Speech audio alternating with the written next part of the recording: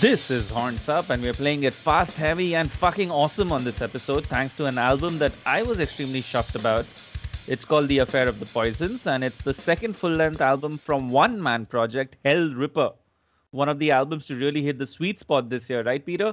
And that's saying something. Hellripper comes with, some great releases. So, of course, you expect nothing but just fast, in your face, dirty black metal mixed with thrash metal, I guess. Also, what's great about being a one man project, well, it's the very fact that it makes contacting and talking to the project easier. And that's exactly what we did. We reached out to James McBain, and boom, here's that conversation. Fair warning, and I must apologize to James. We aren't that much older than you, and sorry for almost being uncleish in this conversation. But yeah, here we fucking go. Hi, James. Welcome to Horns Up. How are you doing today? Hi there. Thank you for having me on. I'm doing very well, thank you. It's raining here, but that's the usual. Yeah, UK. Yeah. Yeah. Oh man, how I hated that rain. Anyways, James, I'd like to just quickly begin by checking up and just making sure that I'm telling the right story or that we are telling the right story. So I wanted to check, how old were you when you started life as Hellripper? I think technically it started in 2014. So I think I was 19, probably 18, 19. But that was when Hellripper officially started. Okay. I had like ideas for Hellripper a couple of years previously. Mm-hmm. I recorded an EP maybe when I was 17 or 18, and I wasn't happy with the results. So I waited a year or so, like I gave up for a year and then carried on. And then that's when I would say Hellripper officially started. Okay. So around 18 years old, 19, I think. Okay. So that would make you what, 24 to 25 right now? 25, yeah. Damn! I feel... Animesh, just go burn your bass guitar. Like throw all your equipment away.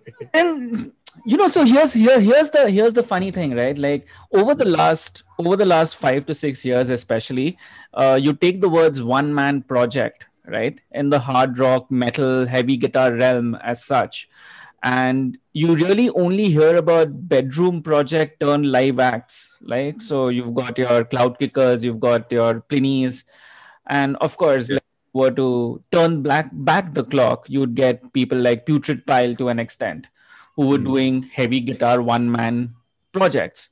Mm-hmm. The larger question really is, being so young, how did you choose to spend your life in this manner? Because obviously, this is something that you're now choosing to do full time, right? Mm-hmm. And the second question then becomes, what really is driving you? Okay. Really, the reason that I started like as a solo project was simply because I didn't know much other people that were into similar music as me. So I had tried to start bands with friends since I was 14 years old or so. And yeah, the main problem was always finding a drummer.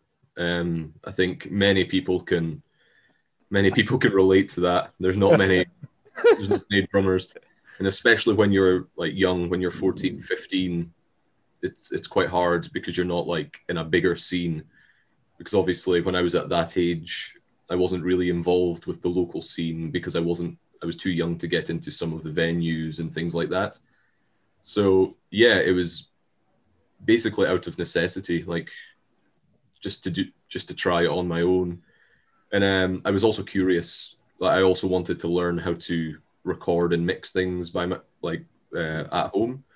And I thought like they went together. I thought I could do both. I could learn how to mix and record and things like that while putting out the music that I wanted to make. And yeah, just from there, I enjoy it so much. Like music, of course, is like my main passion, my main hobby.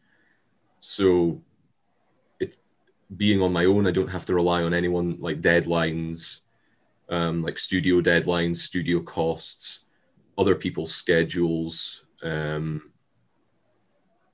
Yeah, it's convenient for me. It's just a way of doing my hobby and my passion, really, and that's basically what's driving me as well. I just enjoy doing it. I really like the process.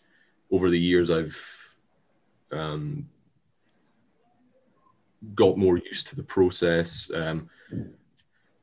So yeah, it's kind of just became like a natural thing for me now. I find it easier to work on my own rather than with other people. So yeah, that's just driving me that I enjoy doing it simply. Cool. I absolutely buy that. Now, this is something that Peter and I keep discussing, or largely it's I keep bringing up this point that technology today is so cool because it has, absolutely democratized uh, so many skills, and so many just made everything so much more easier. Mhm. uh, I understand that you write most of your stuff on guitar tablature software, Mhm. right? Yeah. And that's also why, I'm guessing programming MIDI drums, etc., all of that comes easier to you or naturally to you because you're also born in an age where, Yeah. of your age. I'd also see people of our age, but whatever. uh, just get technology, right? So it makes it a lot more easier. I So think here's a slightly, I don't know, it's not a philosophical question as much as it is just trying to understand where you're coming from or your mentality. Do you think if you were born, say, in the 80s or in the 70s, you would still be doing a one man thing? um possibly. I mean, yeah, because it's so easy nowadays with the all the software and everything, you can anyone can like kind of get decent results at home. It's not difficult. It's not too difficult to learn. Whereas, I mean, yeah, if you're in the 80s and things, yeah, you really had to hire a studio, and Yeah. in the equipment is of course like all analog and more expensive, more difficult to use. I think I've never used analog equipment, so I think yeah, it's just yeah, I couldn't tell you. Maybe I wouldn't be doing it by myself in the 80s or whatever, but yeah, nowadays it's definitely, I think it's easier to use to get decent results from the equipment that is available Of at a more reasonable price as well. So it's, I think, yeah, anyone that's born or grew up in like my era or like an era where computers and things were always a thing. I mean, I've had a computer since I was like uh, 10 or so, so like I've always known that. exactly. I've never had to adapt Yeah. and learn later on and stuff. So yeah, I think definitely I think I have an advantage, like, and my generation have an advantage, I would say. Yeah. But of course, the Yeah. disclaimer always is that although the tools, it's only, you know, they're only as good as how much you can use them to get what you want out of them, right? And obviously, on that regard, what you've been doing with Hellripper and with your other projects also, that's just in a completely different league. Wouldn't you agree, Peter? Right? I mean, he's been Yeah. prolific in the last 5 years.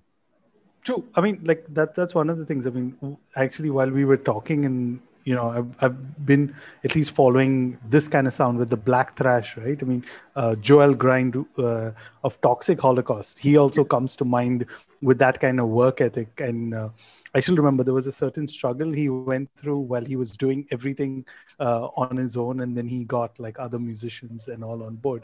But Yeah. coming back to you, I mean, I've been following your career at least for the last couple of years, and one thing I've noticed is since you've started Hellripper, every year there's like a new EP or album, and in some cases there's been more than one. So what's the secret? I mean, if you could tell us. I mean, it's really it's just because that's all I do. Really, I'm always writing, always recording. That's my hobby. So I'm always doing it. So it'd be difficult to get an album out every year, but it is cool to have 1, 2, 3, 4 new songs out each year. But yeah, the simple answer is it's just because it's what I do all the time. It's my hobby. So whenever I have free time, I'm playing guitar, listening to music, getting inspiration, like that. So it's basically it just consumes my life. So it's basically it's basically all that I do and all that I like think about. So yeah. Okay. So having said that, how do you organize your time, man, across so many different projects? Like, are you one of those people who's like a slave to their calendars as such, and every minute of every day is accounted for, or one of those who just does things depending on what you feel like? Oh, today I'm in a fucking trashy mood. I'm gonna write some Hellripper. Yeah, it's basically that way. At first, when I released and started like all these different projects, like 3 or 4 different things were happening at the same time. It was because I had just gotten into the home recording and just kind of learned what to do. So I was like at a really creative moment, and like ideas were coming at me like from everywhere of all sorts of styles and things. And of course I'd had ideas for years before that. Like it was like my whole life's worth of ideas really. So I managed to get quite a lot of different things done at the start. Whereas now, since Hellrippers is growing, I've devoted more of my time to Hellripper.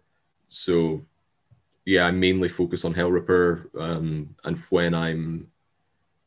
when I'm inspired or creative or feeling inspired for like a different style of music, I do that. But yeah, I don't do things according to like a calendar. Like I have to do death metal here, I have to do Hellripper here. It's just really what comes to me. And yeah, as Hellripper's grown, it's became my main focus, and it's made me more inspired. I think as Hellripper's grown, it kind of took my creative flow from like all the other genres, and I've just focused it onto Hellripper, which I think has helped. But I'm still interested in doing the other stuff. It's just that, yeah, the lack of time and the lack of, mainly the lack of time, really. Just because I want to focus on growing Hellripper. But there is other stuff coming. Like I'm in the middle of writing and a few other things right now. But they come slowly. Are you one of those people who would like 26 or 30 hours in a day? Mm-hmm. I think so. It'd be handy. It'd definitely be helpful, I think. But especially these last couple of weeks, and with the new album, it's kind of, I've been busier than I've ever been before with like press things and packing the orders and promotional things and all that. It's everything kind of got stepped up to 11 in that respect. So yeah, the last few weeks I've been doing nothing but packing orders and speaking to people on social media, like answering like fans and promoting. So it's not just one man in terms of the music, but it's also one man in terms of the entire look, feel, touch. Yeah, for the most part, yeah. Up until last year, I think. Yeah, up until last year when I released the EP, I was basically doing everything. I was doing all the promotion, well, the majority of the promotion. Of course, all the labels that I work with and stuff help out, like, and do like the label duties and stuff like that. But I would also do promotion. I was in charge of booking shows, I'm in charge of the social media and everything. But over the when I signed with the last EP, Reaper Metal Productions, they handled a lot of the promotion and the press kind of things, which helped a lot. And of course, the new album with Peaceville, they've done a lot in terms of promotion, distribution, and everything like that. So yeah, but even I've still been busy. Awesome.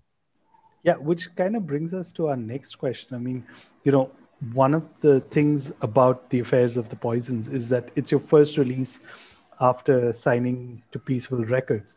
And one thing I was really glad about is that has had zero impact on your sound. But which prompts me to my question. I mean, after years of doing it the DIY route, what prompted you to sign with the larger label now, after all these years? Yeah, it's mainly they can do things that I can't, or like a smaller label can't. They've got far more distribution like worldwide. I mean, one of the things that I've always hated is that fans can't get the albums at like a reasonable price. Especially, I mean, if people want to buy the album from me from the US, the shipping is horrible. Like the prices are horrible. So Peaceville have got like, of course, like lots of stores worldwide and in loads of countries that people can get the album from. Of course, their promotion, they can do far more than I can in terms of promotion. They have more contacts than me, and it also like brings for lack of a better word, an air of legitimacy to the band. If you're signed to like a bigger label or a reputable label, people take more notice of you, like as opposed to thinking, oh, that guy's just a guy in his bedroom doing music. It kind of gives you like that kind of see. That tickled me. The only thing that tickled me like in that entire thing and why I suddenly burst out into a smile, obviously none of you who are listening can actually see that, but was because you made it a point to use the word band there. Yeah. It's that's a weird one. I don't like to use the term band. I usually refer to it as a project, but yeah, everyone else refers to it as a band. If I refer to it as it's confusing. Technically it's a band, I guess, but I usually tend to call it a project because it's just me. It's with us like So we were talking earlier about technology and how democratizing it's been, right? So where do you lie in terms of the importance of labels? I mean, you've slightly touched upon it, but today, I mean, you've been doing it for a while with Bandcamp. You've got digital distributors, right? I mean, it's as simple today as you finish recording, get the mix and master done, and you can upload it, and that's it. You don't have the whole thing of, release dates and press and all of that. Even like setting up a merch store or setting up an e-store or, just partnering with your local DHL or whatever courier service, etc. Things are easier, right? Yeah, definitely. I think you can definitely do a lot yourself. I've always worked with labels for physical releases for the most part, just because labels do still have a purpose for sure. I mean, most labels, even your smaller labels, have at least some sort of distribution. They sometimes have like a dedicated fan base to the label. They have, just support from other people. You can do it yourself, definitely, and a lot of bands do and are quite successful. But for the most part, there are things that labels can do and are better at doing than me. For example, I mentioned like the promotion side of things, the press side of things. These labels can set up a proper schedule. This is when the most effective time to release the single is. This is when it's best to put pre-orders up. This is the best time to release in this period of time, etc. Whereas like a good way to build up hype and things towards your release. Sure. And yeah, of course, if it was myself, and if you just upload to Bandcamp and things, a lot of websites don't accept reviews, like review requests or press releases after a release or a certain amount of time. Which I don't understand at all. Like, it doesn't make sense. It's just that, I mean, there's so many releases coming out. Yeah, it's difficult. I guess you can't possibly listen, like, because there's no way you can like possibly listen to each and every metal album that comes out on a Friday. Forget a Friday. I mean, yeah.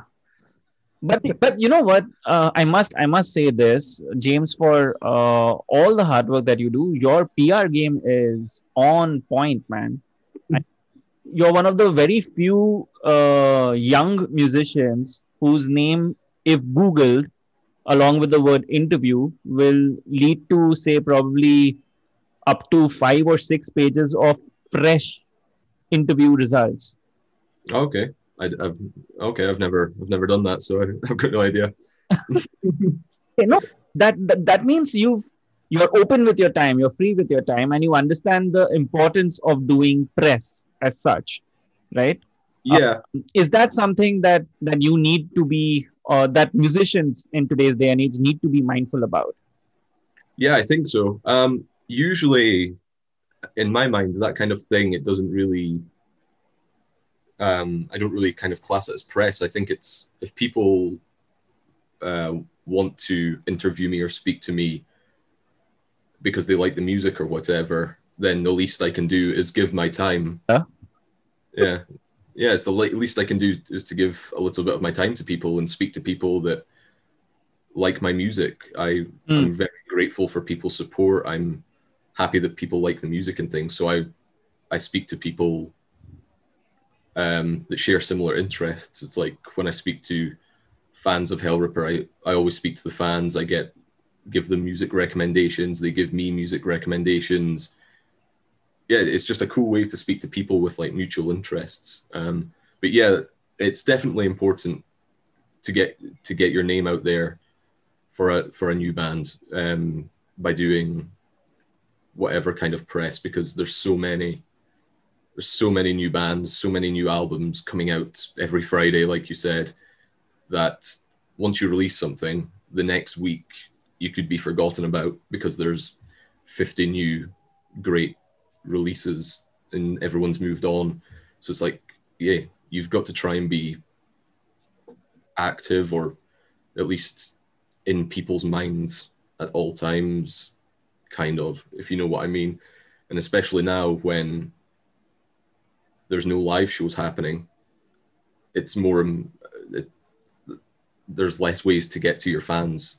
I mean, and then that also gives the thing of there's all the more bands now are posting online and more bands are doing things online. So it's kind of even harder at the moment to get noticed or get be heard, if you know what I mean. Right. So, we've spoken a lot so far and we've not even touched upon the album. So let's start off with the music itself. We'd like to play a track from The Affair of the Poisons. Mm-hmm. Which one should we play and why? I would say play Blood Orgy of the She-Devils. It's one of my favorites. I think it's a good kind of driving Motorhead type track. That's got a fun chorus. It's kind of got a bouncy rhythm. I think it's just a fun song to listen to. It's not, yeah, I would say that one.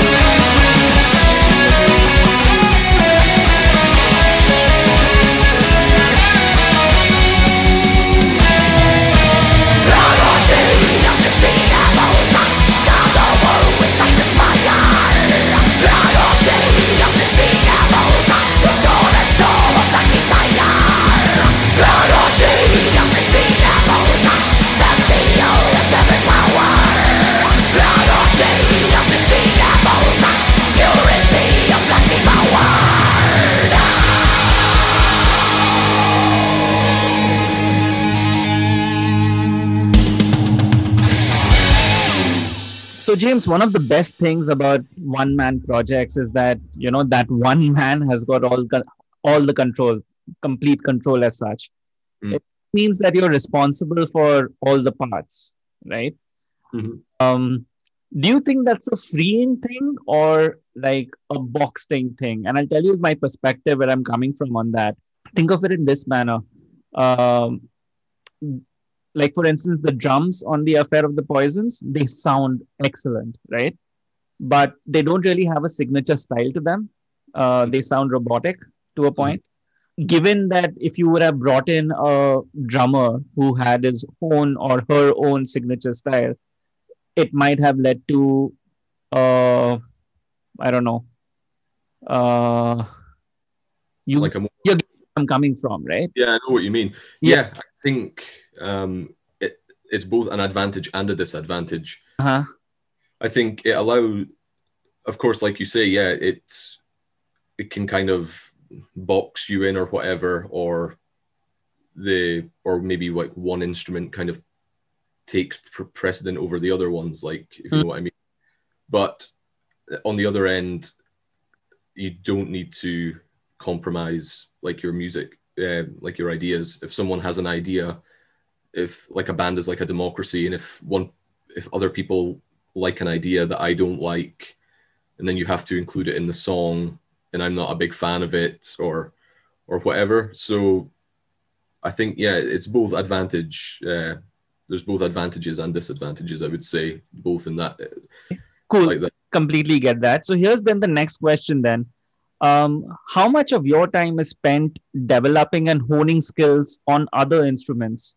So through this entire journey of being Hellripper and all the other various musical projects that you are responsible for, how much of your time is now spent on, hey, let me figure out how to make a really cool drum fill, or hey, maybe if I play this on the bass, my guitar will be even better. Yeah. From the perspective of a musician who specializes in those instruments. Yeah. Usually, I don't like practice as such. Like, I don't like go out of my way to practice. Usually, my way to practice is by writing things. Okay. And if I come up with I'm always like listening to other music and things, like, so I get inspiration. So I think if I come up with a riff or something on guitar, I then try and figure out the best way to complement that on bass. So I'm always thinking, for example, like what's the best way that the bass would kind of affect the song. Usually, in my style of music and for what I like, usually the bass just kind of follows the guitar. But yeah, I'm a big fan of like bands like the Beatles and things. So their bass style, like Paul McCartney would play different things sometimes on like the first and second verse. He wouldn't play the same thing, even though the guitar would be playing like a similar thing. It's things like that. So I think, the first verse, I could play something different to the second verse and things like that. But as in developing my actual like playing ability, I just kind of practice when I write songs. I don't really, go out of my way to practice. But sometimes, like, I'll write a really challenging song or an idea that will come to me that I can't play very well originally. So I have to like keep playing and keep practicing in that respect. And sometimes I learn other songs and things, like other people's songs, but that's very rare nowadays. I used to like just play. I used to like learn like the whole Metallica discography and things like that, and play along with like Metallica and stuff. But now, yeah, it's mainly focused on like writing by myself. Yeah. And the reason why both Animesh and I smiled is there's a Metallica reference or plug for this episode. Yeah, but okay. So having said that, have you ever you know of the story of Meshuggah's Bleed, right? Um, Uh, no, I'm not sure. okay, you've heard the song Bleed, I'm guessing. Yeah, I've heard it. Yeah. Right? Who hasn't? So essentially, that the signature drum part, right? Mhm. It was first. It was written out as programmed, and then the drummer learned how to play it. Mhm. Okay. Have you encountered something of that sort in your music so far, wherein you've written out a part and then later on realized that, holy shit, if this was to be actually played by a drummer, he wouldn't be able to do it, or by a bassist, he wouldn't be able to do it? Not too much. I usually have it in my mind where I know what's possible, and it helps that this style of music isn't super technical, doesn't have to be extremely difficult to play in things. Whereas if I was doing like some sort of extreme death metal and I wanted double bass at like 300 beats per minute with drum fill things, of course, it would be difficult. But for the most part, I mean, Hellripper's kind of thrash, rock and roll type stuff, so I kind of know what's possible in that respect, without making having the need for a drummer with 5 arms or whatever. Yeah, Squidwards. Speaking of which, have you heard of this instrument called the jammy guitar? Jamming? No, I don't think so. Check it out, because it's like, it seems like it's designed for someone like you. Okay. Of course, this is not a plug. Yeah, so I'm just putting it out there. It's not a plug at all, but I thought of it especially because I saw a video of it in the past week or so, and I immediately thought of you and how beneficial this was to one-man projects, essentially, because Okay. essentially a MIDI keyboard that's designed for guitarists. Okay, so yeah, check it out. It's called the Jammy Guitar. The only Okay. thing is it doesn't come in a Gibson Explorer body type yet. Well, I can't get it then. Unfortunately. No, I'll check that out. Yeah, so could be interesting. Yeah, I mean, yeah, check it out. Anyways, Peter. Right. So one of the things I enjoy about Hellripper is that it makes for like great music for like a drinking session. I mean, I'm not sure if you've been approached already, but the question is, if there had to be a Hellripper beer or whiskey, what would it be and what would it taste like? Oh, I mean, I would need a signature Buckfast. Are you familiar with Buckfast? No. It's it's a drink. What a Buckfast is. No, it's like a tonic wine. It's just alcohol and caffeine. Oh. It's like a weird thing. It's like a primarily Scottish thing. It's brewed by monks. Okay. Or was brewed by monks. I'm not too sure. But yeah, it's just caffeine and alcohol, and the main thing that affects you is like the caffeine. It just it's Caffeine. Wow, caffeine and alcohol, does that even go together? I mean, isn't like alcohol supposed to relax you? And that's the thing, right? I mean, that's like a bullfrog, or I don't know, Red Bull and a vodka. That's what the thing has an effect on you. It works both ways. But yeah, that's a fucking excellent answer. Yeah, I'm not sure if you can get it elsewhere. I'm not sure if you can get it outside the UK, or I've got no idea. Yeah, I'll look it up definitely. Coming to my next question, I mean, you touched upon this slightly, so I definitely want to hear more. In addition to Hellripper, you also have a death metal project, which is Lord Rot, and a not so metal project, Lock Howl.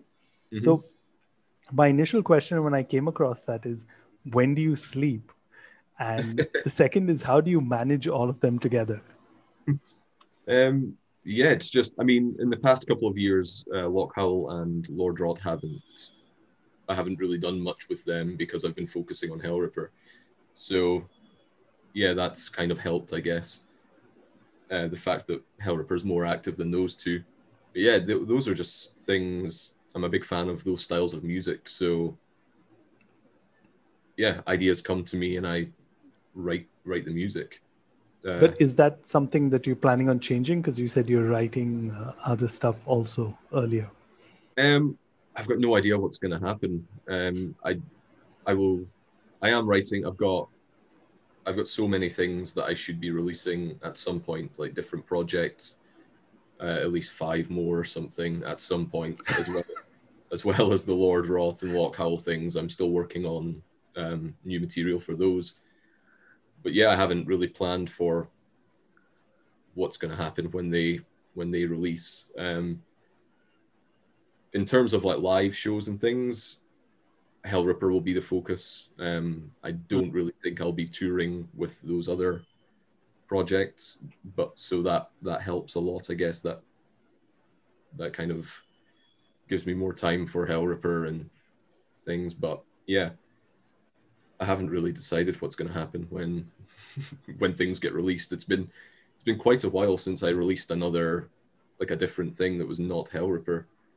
And in that time, Hellripper's kind of grown quite a bit. So yeah, I've got no idea what it's going to entail, like having 2-3 things going on at the same time. Yeah. But since, I mean, looking at how prolific you are, have you already started on working on the next Hellripper release? We scheduled for something next year? Yeah, I'm about halfway through writing. Wow. Yeah, so my aim is either this time next year or the spring of 2022. It just depends on both when I get things done and when the label thinks is the best time and stuff like that. So yeah, New Hellripper will be sooner than the wait for this album, which was 3 years in between.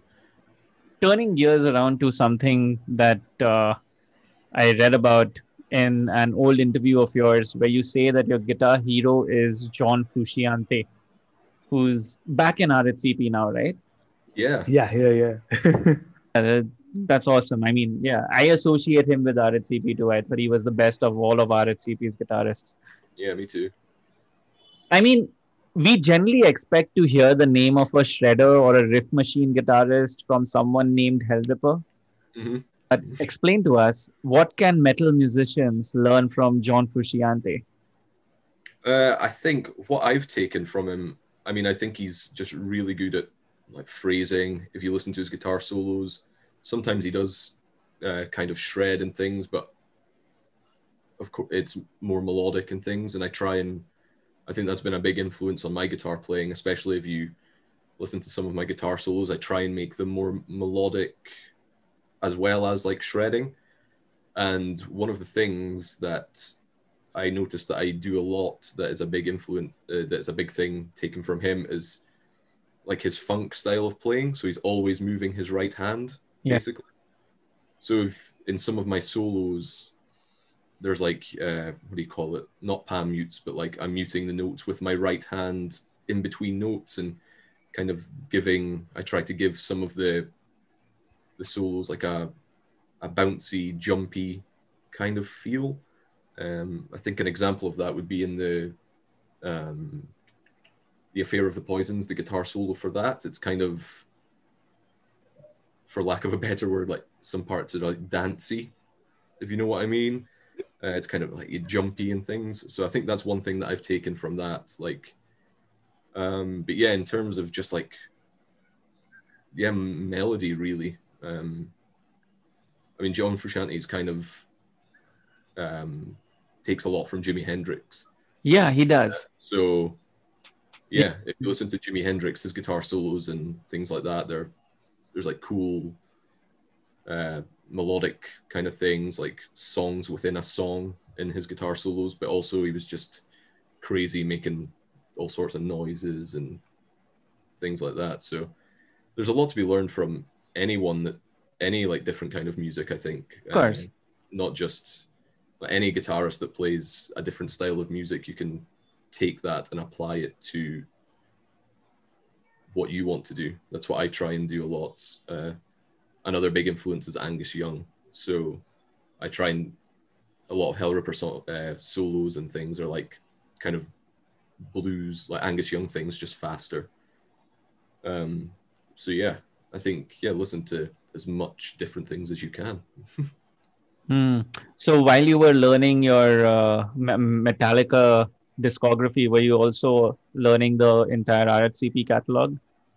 Most of it. But Metallica definitely helps with the rhythm playing, the down picking and things like that. And then you can go on to Slayer for the alternate. I was just gonna say that. Yeah, once you've done Metallica, then you move to Slayer. Yeah, so there's just like influences coming from all of these bands. I mean, Metallica with the down picking rhythm, Slayer with the alternate picking kind of things, and just try and kind of get influence from as much as you can. The fretting hand really gets developed with at least older Slayer, like the first couple of album Slayers. Anyways, so here's a slight fun question then. What's a dream support lineup as such for you? Would you envision Hellripper live, like completely hypothetical dream scenario? You can pick and choose any musician you want. Yeah, live or dead. Live or dead.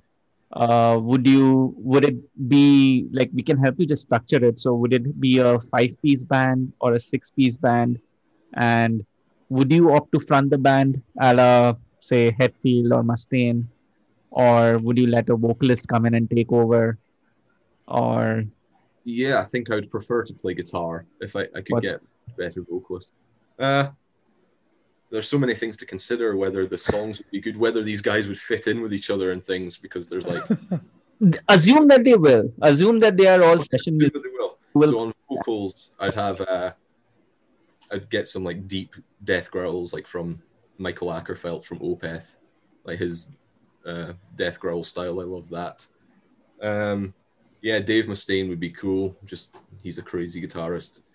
Jeff Waters from Annihilator, they would be cool. Nice. Do I have to be in the band, or can I just... You have to. Someone has to teach them all of this, right? Go for a 3-guitar lineup. I'll play guitar with Dave Mustaine and Jeff Waters. I'll have Les Claypool from Primus on bass. Wow. Okay. Yeah.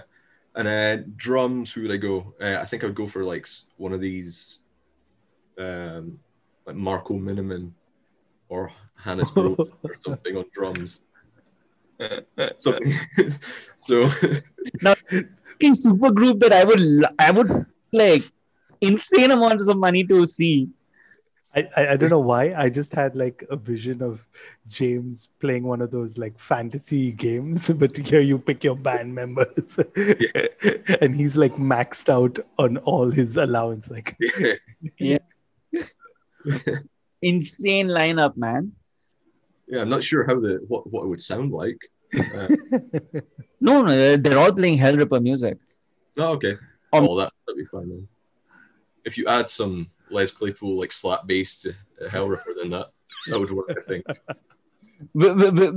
Yeah, I think the Les Claypool edition is what really got me going. I was like, holy shit, that's going to completely, maybe not completely change your sound, but it's going to add so much. I don't even know if it's unnecessary or not, but that's the first came to mind. Unnecessary dynamics. And I don't know why. Was always necessary. I was just thinking, can you imagine? I'm sure, I can't remember which band was it. Van Halen also, like their what's the thing they get post or pre gigs? A rider? Yeah, so I'm just kind of imagining what Hellripper's rider will be with all these guys on board. It's like each one needs like Colored M&Ms. Tough luck finding those. Anyways, on that note, James, it's been an awesome 45 minutes or so that we've spent with you. Thank you so much for sparing some time and chat with us. Thank you for having me. Really appreciate you guys taking your time out as well. It's been fun. Yeah, this was good fun. Can't wait to hear what other things you have in store, and we hope that we get to hear hear more stuff soon. And also, yes, we'll try how we can smuggle some merchandise into India legally. My brother is in Kent, so yeah. Okay. That's why. Yeah, thank you guys. Yeah, but no, seriously though, I was actually just looking it up because I was checking out your merch, and I was surprised because typically for India on Bandcamp, you literally pay the same amount for merch is shipping. Exactly. Yeah. So I was like, okay, that just doesn't make sense. Yeah, But it's just whatever price the mail company here is charging. I've got no idea what it is, but yeah. So Scotland is way better than London or anywhere else in England at least. It should be the same price. I'm not. I don't even know. I'll need to check. But yeah. Because I liked the Hellripper Scotland tee. That's a nice one. Goat t-shirt. Yeah. Yeah. Are you the one who's wearing the horse mask? The goat mask. Yeah. That's my real face. This is a mask that I have on right now. Oh, good. Because I found that funny. I was like, wow, like someone you actually got someone. Yeah. No, but seriously, man, what you're doing is fucking amazing, and we're glad that we were able to do this.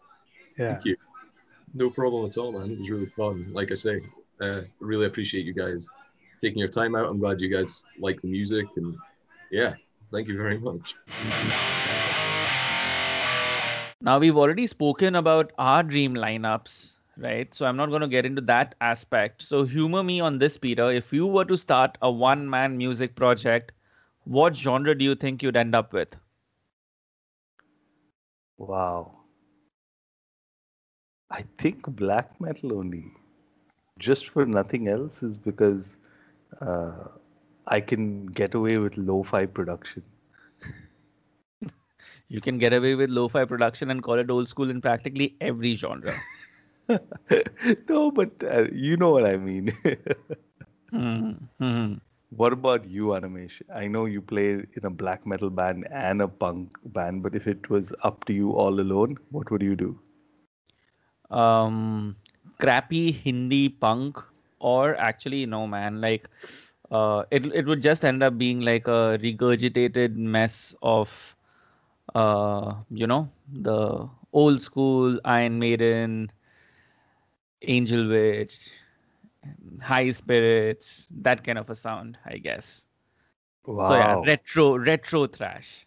Wow. Or retro old school new wave of British heavy metal. That's the kind of music I grew up with. And yeah, I think those will be the primary influences. Yeah, I was hoping you wouldn't disappoint me by saying I'd be a singer-songwriter. What's the harm, man? What's the harm? Fuck, that's a question we should have asked James, right? What's his opinion on being seen as a singer-songwriter? Because that's what he is. Technically, yeah, but... Right? Hey, what do you guys think? What genre would you end up with if you had to start a one-man music project? We'd be happy to talk to you about it. And yes, we still don't bite. Hit us up. We are at hornsupod.com, or you can catch us on the Twitter machine. We are at hornsupod. I'm at Asmawani. And I'm at Trend Crusher. This is Horns Up. Horns up, guys.